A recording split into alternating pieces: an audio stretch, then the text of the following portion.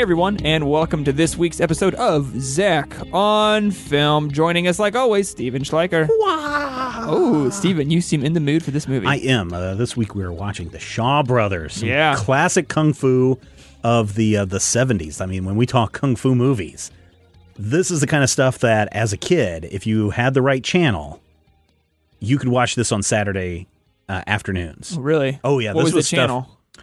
It would have to be one of the cable channels, which I didn't have. But, you know, in the late 70s, early 80s, when these things were coming to America and getting on cable TV and those kinds of things, and then again in the 80s and early 90s when they came out on VHS, this was like stuff that you were into and like kids would talk about in school on Monday. It's like, oh, did you see the flying fist of the dragon hands? Or did you see Tiger Strikes? And or did you see Flying Guillotine, or what most people end up seeing is the Master of the Flying Guillotine, which is the unofficial sequel to the Flying Guillotine. Right, because I was paranoid in that I actually watched the wrong movie this week for a long time because I started watching Master of Guillotine because it's on YouTube. You can just watch it on there. Oh, yeah. You can find a lot of the Shaw Brother movies on YouTube with English, either subtitles or overdubs or whatever.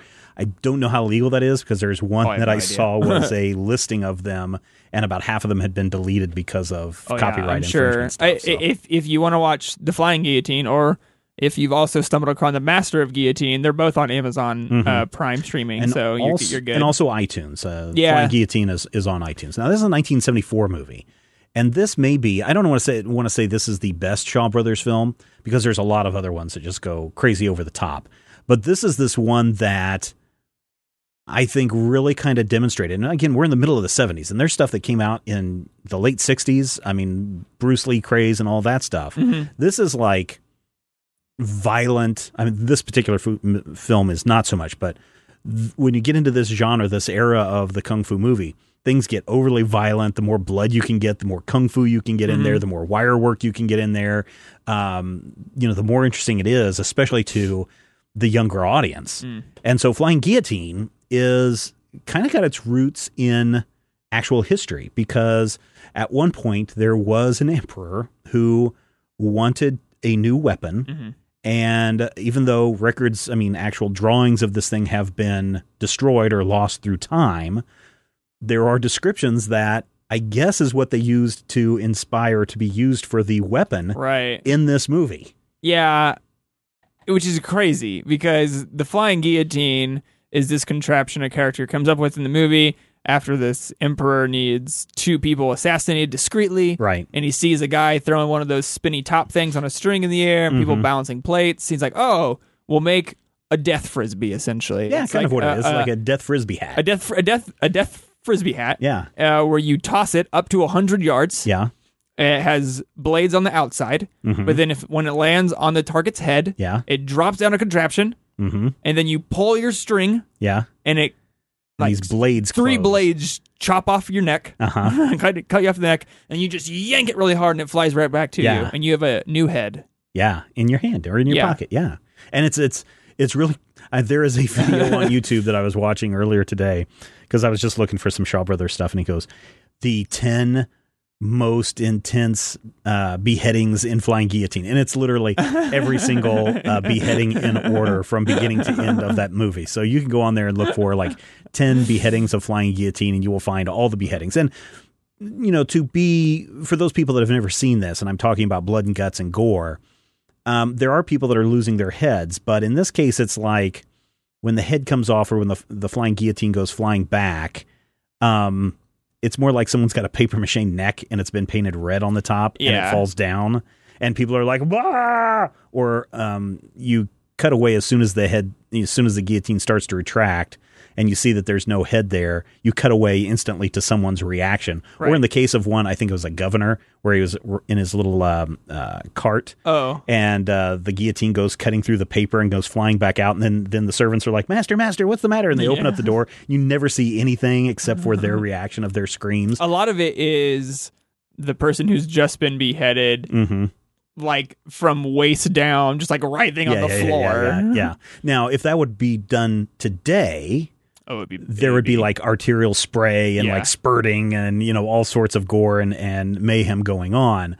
Just think Quentin Tarantino in Kill Bill. Yeah. And that's kind of what today's would be. And actually, we're going to be looking at a modern day kung fu movie inspired by the stuff of the Shaw Brothers in a couple of weeks.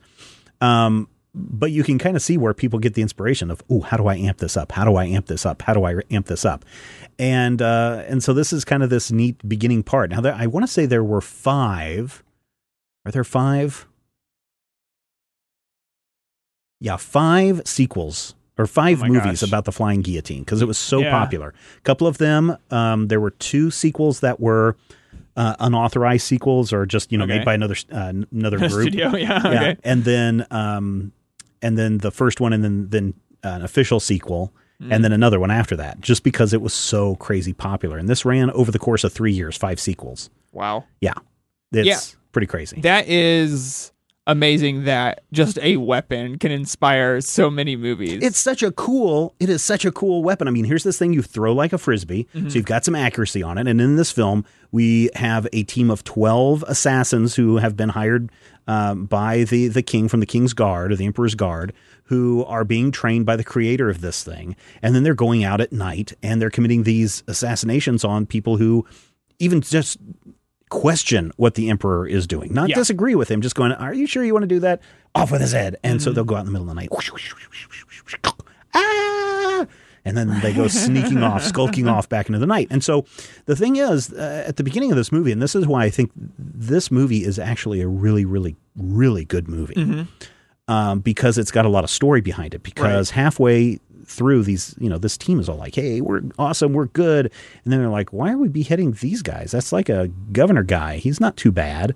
And a couple of them start to question it. And then the king's like, off with their heads. And one of them escapes.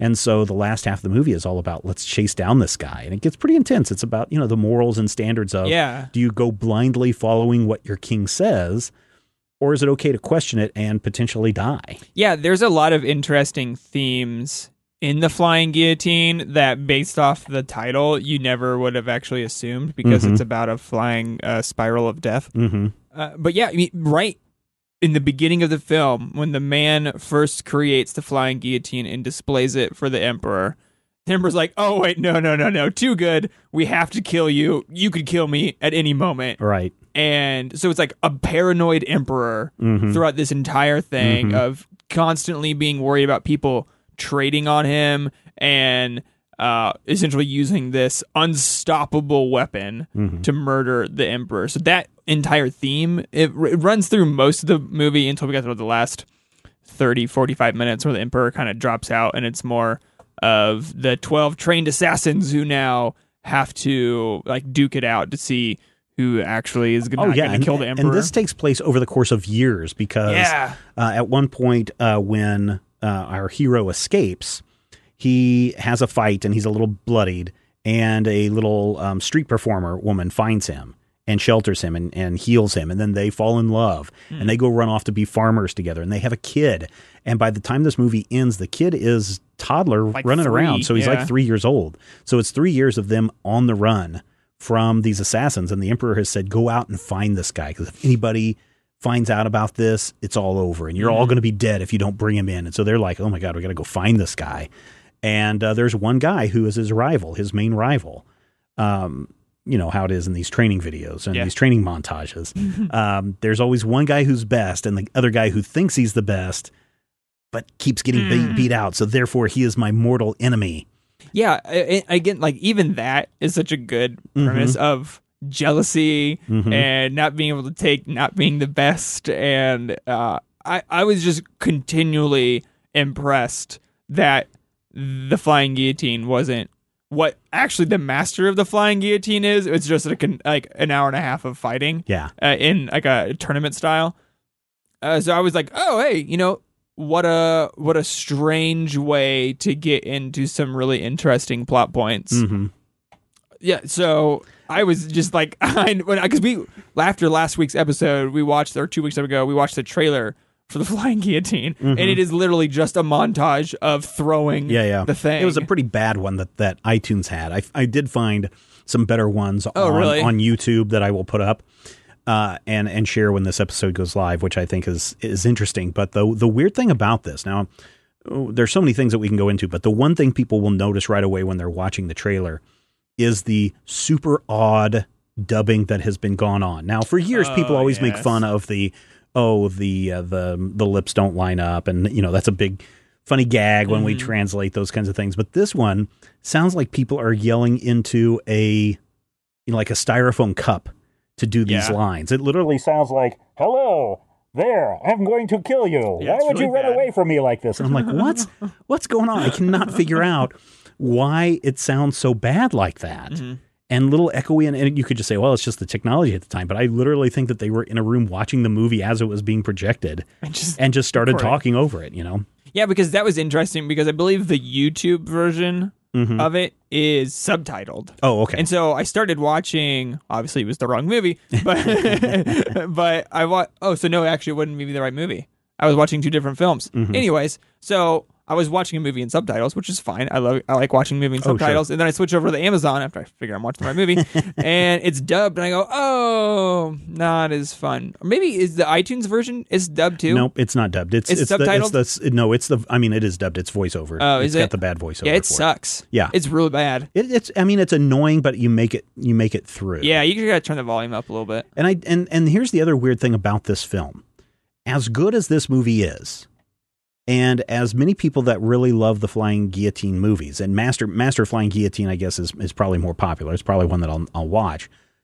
But there is not even a Wikipedia entry for Flying Guillotine.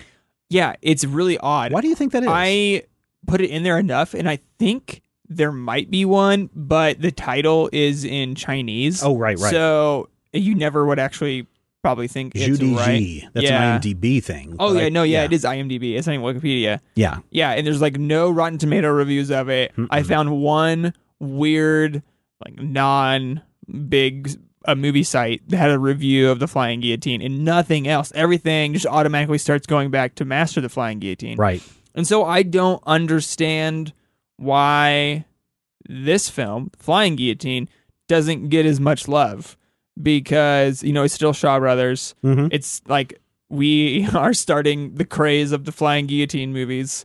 And it has a lot of solid backstory and plot devices. It's really good. It's not just like cheeseball action all the time. But it's got some good fights. And one thing that I notice, and again, this is something that we can look at as this evolves. Now, of course, we've seen the Flying Swords of Dragon's Gate, and we've seen Crouching Tiger, Hidden Dragon. But the martial arts in these films is rather interesting to look at, because while you think that it would be super fast cuts and everything, they really keep it medium wide shots through the most of this film and the film that we're going to see next time. And the action is really kind of slow. Like it's very choreographed, but it's at I guess it would be like at a you and me speed choreograph. Where like if you and I were to do this is about the speed where it's at, as opposed to the stuff that people might be familiar with from maybe Ip Man, if they have seen that, or the Matrix movies or something like that. It's a really different take. But I remember as a kid catching some of these on HBO or in other places, and just being amazed at, I got to go take some karate classes because I need to learn how to fight like these guys do. So that's something that people need to be aware of. And the other thing people need to be aware of is that, this is a Shaw Brothers movie, and if you've never seen a Shaw Brothers, it's got that big SB logo that kind of looks like a Warner Brothers logo with kind of a glass textured background with lights going on it, and a big sound, which is another thing that I believe Tarantino has borrowed from in the opening of his movies. The other thing is the Shaw Brothers have made 1,000 films as a production company, as these two brothers. What? Yeah. 1,000 films. 1,000 films. This is their production company, right? Right. From like the mid 1960s up until about the 80s when they were sold. So over the course of about 20 years. Wow. 1,000 films. But they're just cranking this stuff out left and right. We'll talk more about the Shaw Brothers the next time we have an episode of Zach on Film. Okay. But even the Shaw Brothers on the Wikipedia page, I mean, I have seen B, C listed actors who have a more in-depth Wikipedia page than the Shaw Brothers do, which I think is somewhat sad in a way that these guys are not heralded as, these are the people that made Kung Fu popular. Mm-hmm. And they're just, again, people could say, oh, they're not getting their respect. I could look at their wiki page and, you could go into lots and lots and lots more detail than what they have here.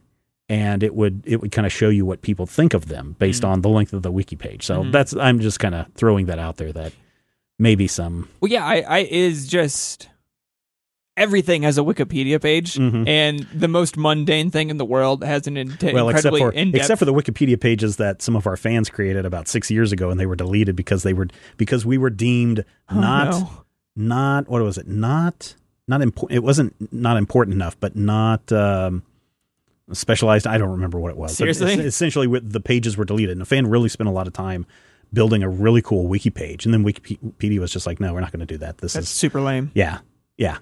So yeah, I'm a little bitter maybe, but I didn't spend all the time building that. But right. Yeah, you would think that Critical Hit would have a Wikipedia page. Yeah. Nope. Deleted.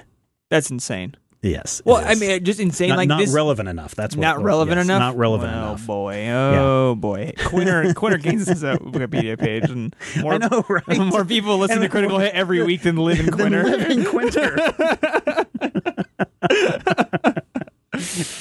But yeah, anyway. It was just a shocking thing to not see anything on this movie online. What do you like about this movie? What makes it work? I mean, if you were to, there are some fan pages, some blogs where people are like, oh, here's why Flying Guillotine is really good.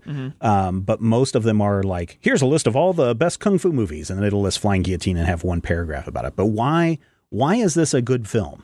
I think Flying Guillotine, it works because it takes the idea of a really unstoppable weapon and then puts people's reaction to that weapon around it. Like, the central focus is not the Flying Guillotine. It is how people react once they have an unstoppable weapon essentially in their hands, and what it just does to the Emperor, how he's like, oh, this is bad. To the jealous guy, because I think it just exposes human nature instead of being like, we have this ultimate weapon and we can do anything now. It exposes the nature of humanity when we have power and what we could do with it. And I just thought it worked really well because it wasn't like crazy action, but it had a really good fight sequences, and it paced it out really well. I thought one sequence that worked incredibly well and is like indicative of the action in the film is when our main character, whose name I don't remember, who had to flee from the Emperor, is fighting 2 or 3 of the trained 12 that came after him out in an alleyway while his wife is giving birth to their child with a midwife. And so they keep going back and forth between his wife giving birth and him fighting these people, and just them going back through like this back and forth of fighting and agony of her. Yeah. It is not the most, no one's flying through the air and bouncing off walls and snapping bones in this fight sequence, but just the editing worked incredibly well. And I think that's the kind of film it was. And maybe people don't like it or doesn't give enough notoriety because it's not over the top and it's not just constant fighting for 90 minutes. And I think that when you look at some of these other films that are coming up, there is a lot more of that. Like next week, we're going to be looking at the 5 Venoms, or as you can find it online, the 5 Deadly Venoms. Ooh. And it's really good. But there's a lot more fighting in there, and the story is a little bit not as coherent. But it has a lot more action in it. And then as you progress and you see more of those movies, probably about the time you hit 77, 78, it really gets into just nonstop violence where people are getting their arms ripped off and crazy things that are happening. And so, yeah, maybe you're right. Maybe people look at Flying Guillotine or Master of the Flying Guillotine or the other Flying Guillotine movies, and they're like, well, this one that we watched this week is okay, but it doesn't have the crazy action that I want in my martial arts kung fu movies.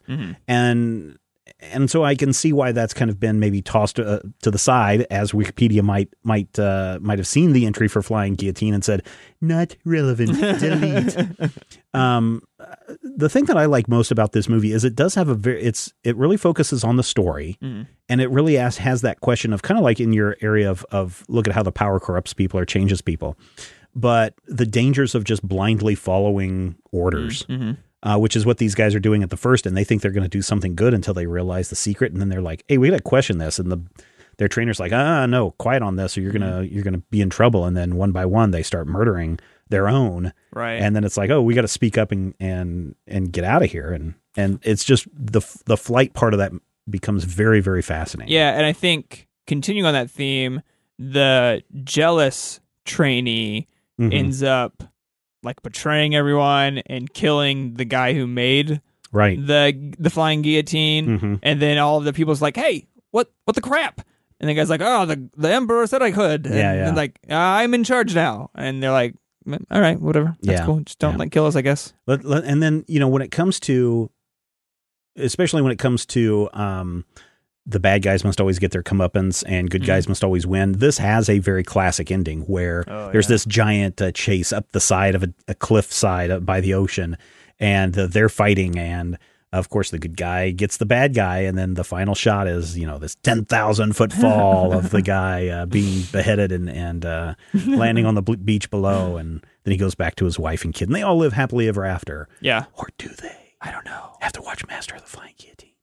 Yeah, it's a good ending. Yeah, the ending is good too. I specifically like the ending because when the betrayer, as I will refer to him, gets beheaded, he a clear cotton stuffed mache body flies down off, and it falls one way, then like an updraft pivot, and it spins backwards again, and then it finally hits the ground. Yeah, I mean, again, 1975. This probably was shot and produced a couple of years before, or a year before, or maybe even months before.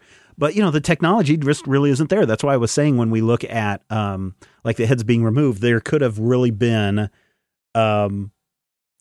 arterial spray and more grotesqueness. I mean, there's one moment where the guy pulls the head out of the flying guillotine, but it's clearly the actor just out of frame with paint on his neck, looking up, going, "Oh." And, but there's also some weird comedic moments too. Like in one scene, someone gets beheaded, and then, as you said, they show these bodies twitching and writhing around. They actually do a point of view shot from where the beheaded head would be. And you see these hands are reaching out, going forward. And it's like, that's not quite how that works either. So there are some flaws in some of the cinematography. The editing is interesting because they try to hide a lot of things that would fall apart through editing. So you do get occasionally these very quick edits that you're just like, oh, what's going on? But I think the editing in this is very effective because you see the flying guillotine, so old man opens the window. He hears a noise outside. He opens his window and he looks out. Cut to the flying guillotine flying towards them. Cut back to the old man and his reaction. Cut back to the flying guillotine. And then the cut to flying guillotine landing on the guy's head and dropping down. And then cut to the guy on the roof yanking the chain. Then you see the cut to the old guy's head starting to fly away in this thing. Then instantly, the minute that you start to see the head severed away, maybe a little bit longer depending, cut to someone who is witnessing this, screaming in terror, and then cut to the body writhing on the floor, and then cut to the guillotine landing back in the person's hand and him looking and then running off into the night. Yeah. I mean, it's very quick and it may feel a little choppy, but when you're trying to hide everything that you have to hide in here and make it look like someone's getting their head chopped off is very, very well done. Yeah, you have to hide the person not actually being beheaded. You also have to hide an actor trying to throw an incredibly awkward weapon through the air. And so you get a lot of shots like looking up as the guillotine flies through in slow motion. You can see the cord following it, and it's cool. And in some cases, you can actually see when the guillotine is like sliding down a wire in the shot as it's coming in a window kind of thing. If people want a better idea of what this looks like, and I imagine that most of the people who are listening to this who have interest in this episode know what the flying guillotine looks like, but it looks like the top of a serving tray, right? Just a round circular serving tray. If you were to lift that up and put a little brim around it and throw it, that's what it would look like. But I really enjoyed this movie more than I really thought I would. Yeah, absolutely. And I was really, really happy that they finally made a foil for the flying guillotine, and it was just an umbrella. Yeah, because a metal umbrella. At one point the main character is farming, and like one of the 12 secretly is trying to like help him escape, and he's just wearing a hat. I go, oh please let that be the foil of this thing, because clearly a hat is the end of it, because it's not going to be able to fall. Right. How is it going to do anything? Right, It can't get down your neck. Exactly. It should just be where everyone should have just worn a hat. Yep. One of those big round circular. Yeah, it would have been fine. No one would have died. Yep. And it would have been game over. But it still has choppy properties, right? I mean, it's got the spinning blade around the outside. And at the one point when he does use his metal umbrella to fling it back at the guy that's throwing it, the top the top of the piece goes right through the guy's gut and kills him. Yeah, that was great. So, I mean, there's a lot of death in here. Don't get me wrong, listeners. Die. There is a lot of death in here. I'm also really impressed that no one lost a hand when the guillotine was coming back. They always had to catch it perfectly because there are all those blades on the outside that clearly could have just jacked him up. Even next week's movie, Five Venoms, doesn't have a lot of bloody violence in it. There's this one scene where a guy goes into an Iron Maiden, and we'll talk about it next week. But when he comes back, you can just tell that they're just like, somebody had to take their finger and a drop of paint and just go deet, deet, deet, deet, deet, deet, deet, deet, all over his body, because it doesn't even look like he's been injured, kind of thing. Really? So it's... The Five Venoms is also very, very good film, but I think that that's a couple of years jump forward, so we can look and see what kind of violence and more what we would expect from Kung Fu without going into crazy Kung Fu violence. Okay. And then the film that we'll see after that is The Man with the Iron Fist, which is American take on the Kung Fu movies that they were inspired by, specifically RZA from the Wu-Tang Clan. Yeah, RZA. And there is a great, and I've put it in our show notes for you and I to look at. There's this great hour long thing on YouTube where the Wu-Tang Clan, this is like a 90s video that they put together. No way. It's called Kung Fu and the Wu-Tang Clan, I think is what it's called, where they're just talking about why they like this Kung Fu and how it influenced them. RZA's not in it. And really? They repeatedly say, well, RZA can't be here because of stuff. And I'm like, I don't know what's going on in the man's life at the time, but there's a reason why he's not there. And then there's just like, if the movie's about an hour long, about 30 minutes of that is just scenes from these movies of martial arts fighting. Oh, really? So it'll give you a really good idea of what other things are going on in that time. So, because when did the Karate Kid come out? It was like in the 80s, Karate right? Kid was like 1980. I want to say 83. I want to say. Okay, because that was a movie, like, it was inspired out of the Kung Fu craze that arose in the 70s. Am I wrong 84. in like inferring that? Maybe a little bit, but not. That's a really good question. I would say it's more inspired from movies like Rocky. Oh, okay. Because that was boxing, and so here is, well, let's do the same thing with martial arts and someone who's being picked on and who wants to do that. I would have a hard time saying that the Kung Fu movies of the 70s had a big influence on this, because this is like John Hughes meets Rocky is what the Karate Kid is. Sure. I just didn't know. It was like, oh, all the young kids like the Kung Fu, but we can't actually have young kids ripping off other young kids' arms. Well, but that's kind of what the message in Karate Kid is, right? Here you have somebody that's saying, here's how to use karate for good, for self-defense, for not fighting. And then you had the flip side, which is the Cobra Kai's, led by, the Green Beret guy who was in Vietnam, who is like, hey, no mercy, break their knees, break their, whatever you have to do to take down your enemy. That's what you need to do. So there is maybe a little bit of that. But I would not say, and maybe our listeners will disagree, but I would not say that the Karate Kid was any way inspired by the Asian Kung Fu movement. No, the Asian Kung Fu movement was its own thing. Okay. And not this. Not this. Okay. No. And we've watched Karate Kid on Zach on Film, right? No. I could have swore we have seen Karate Kid on Zach on Film. No way. Yeah, no. Oh, my God. No, we never have.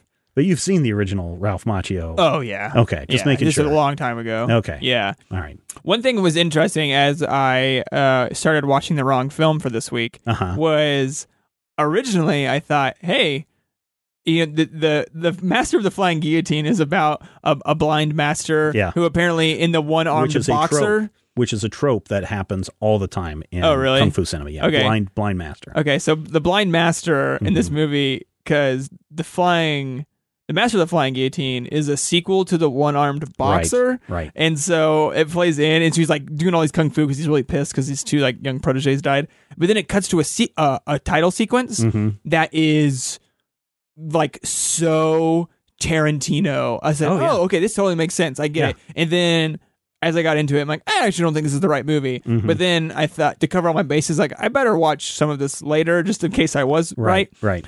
In the Wikipedia, apparently Tarantino says Master of the Flying Guillotine is one of his favorite movies. Yeah. Oh no, which I totally can makes see sense that. from Yeah, this yeah. like crazy martial arts, and then it's like crazy. Like the title sequence for Master of the Flying Guillotine is all of these really vibrant colors just being splashed over all the. Oh, the you're gonna sequence love. is crazy. You have never seen Man with the Iron Fists? No, I have. Oh, okay. Yeah, no, it's because great. it's like, Oh, it's insane. yeah, it's Yeah. totally the exact same thing that we're talking about here. Yeah. Yeah.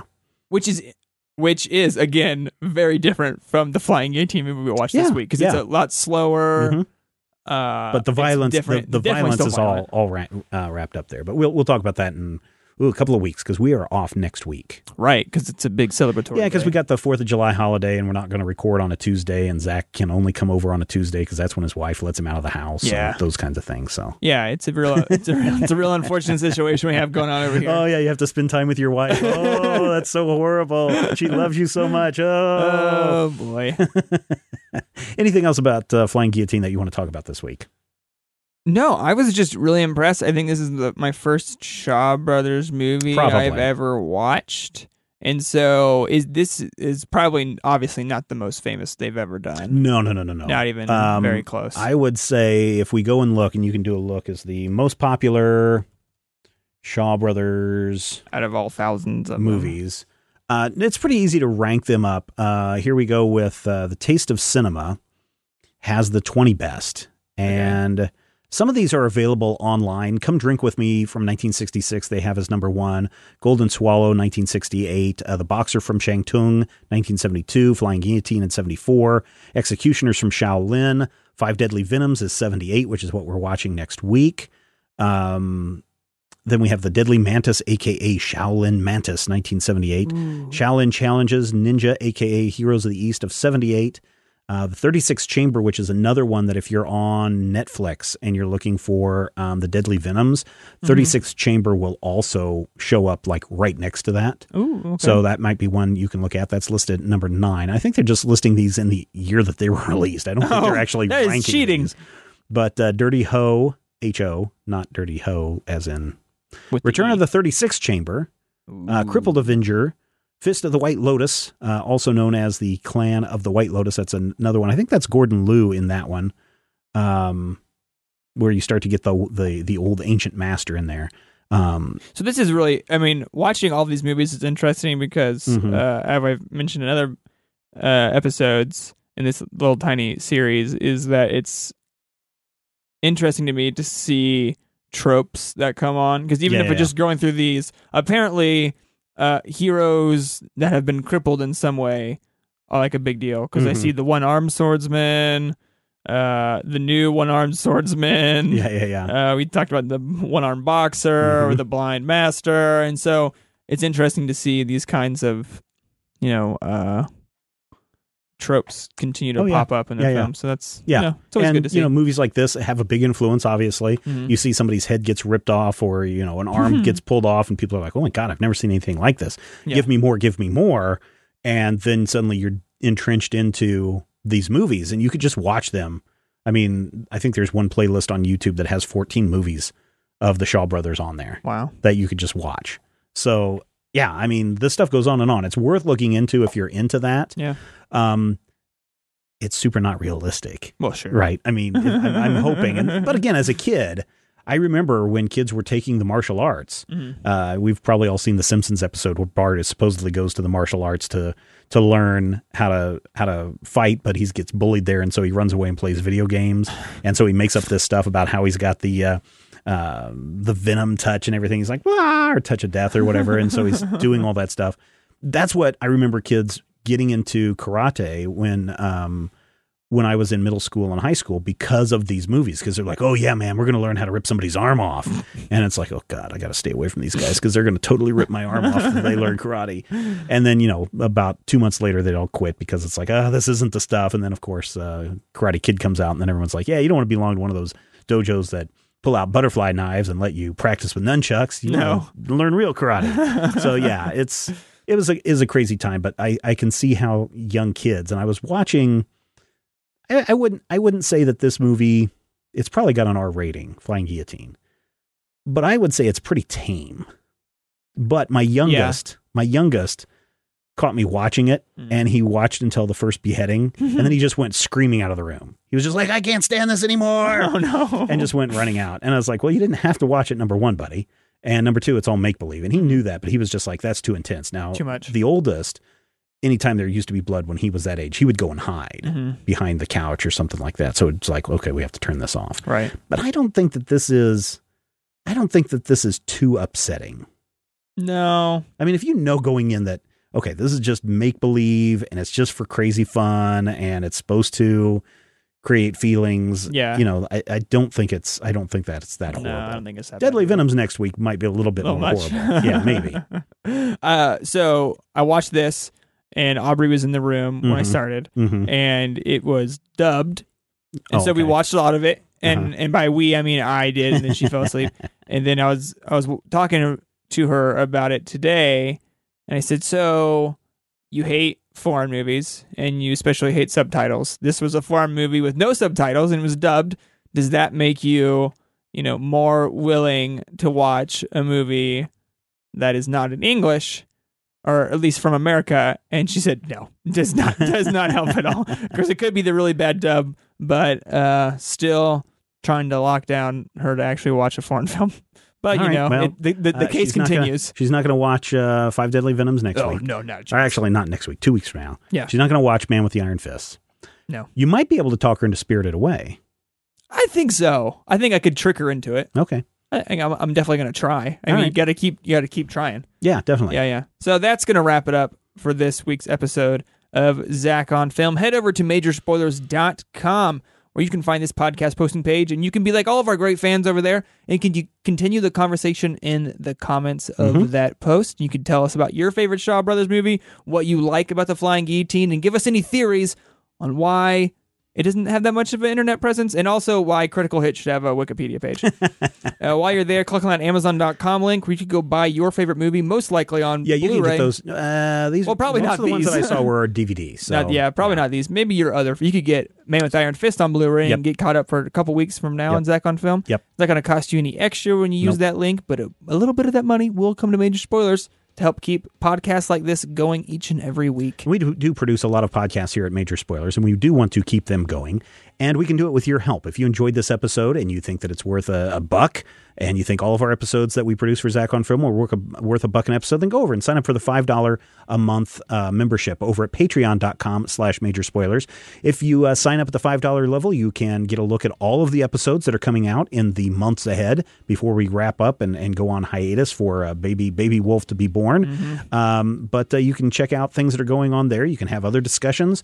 It's real interesting when you become a Patreon member, because at one point when we switched from the list to this version of Zach on Film, we actually allowed patrons and VIP members to comment. We made several tests of, well, what about if we did the show this way? What if we did the show this way? And we released several test episodes, and we did what the listeners wanted, which resulted in this discussion and format of shows. So hopefully you enjoy this, and if you do, head over to patreon.com/major spoilers. We certainly do appreciate your support, and it does allow us to produce all of the shows here at Major Spoilers. So next week, we're taking a little break, but we will be back in 2 weeks with more Zach on Film. This podcast is copyright 2017 by Major Spoilers Entertainment, LLC.